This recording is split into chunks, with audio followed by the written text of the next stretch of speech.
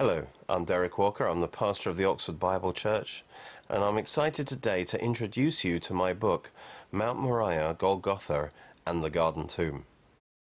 The central events of history are the death, burial, and resurrection of Jesus Christ. This book is filled with diagrams and photographs from Jerusalem, and it reveals exactly where these momentous events took place. The Bible will come to life as you see in detail how the drama of redemption was acted out on Mount Moriah in perfect fulfillment of prophecy.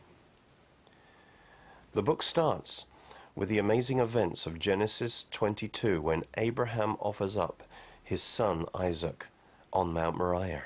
God chose that as the special place because 2,000 years later he would offer up his own beloved Son, Jesus Christ, on the very same location. And in Genesis 22, we make an in-depth study of how it was prophesied that in that same place, God would give his Son as the final sacrifice.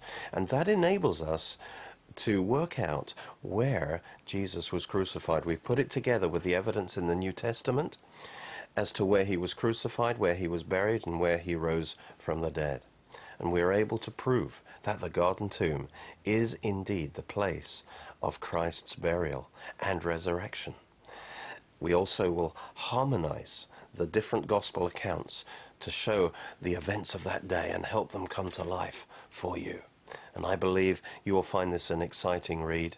And along with this book, we also have made two DVD documentaries, Mount Moriah and Golgotha and the Garden Tomb, that will further inspire you in this study. And what could be more important than to see the events of Christ's death and resurrection?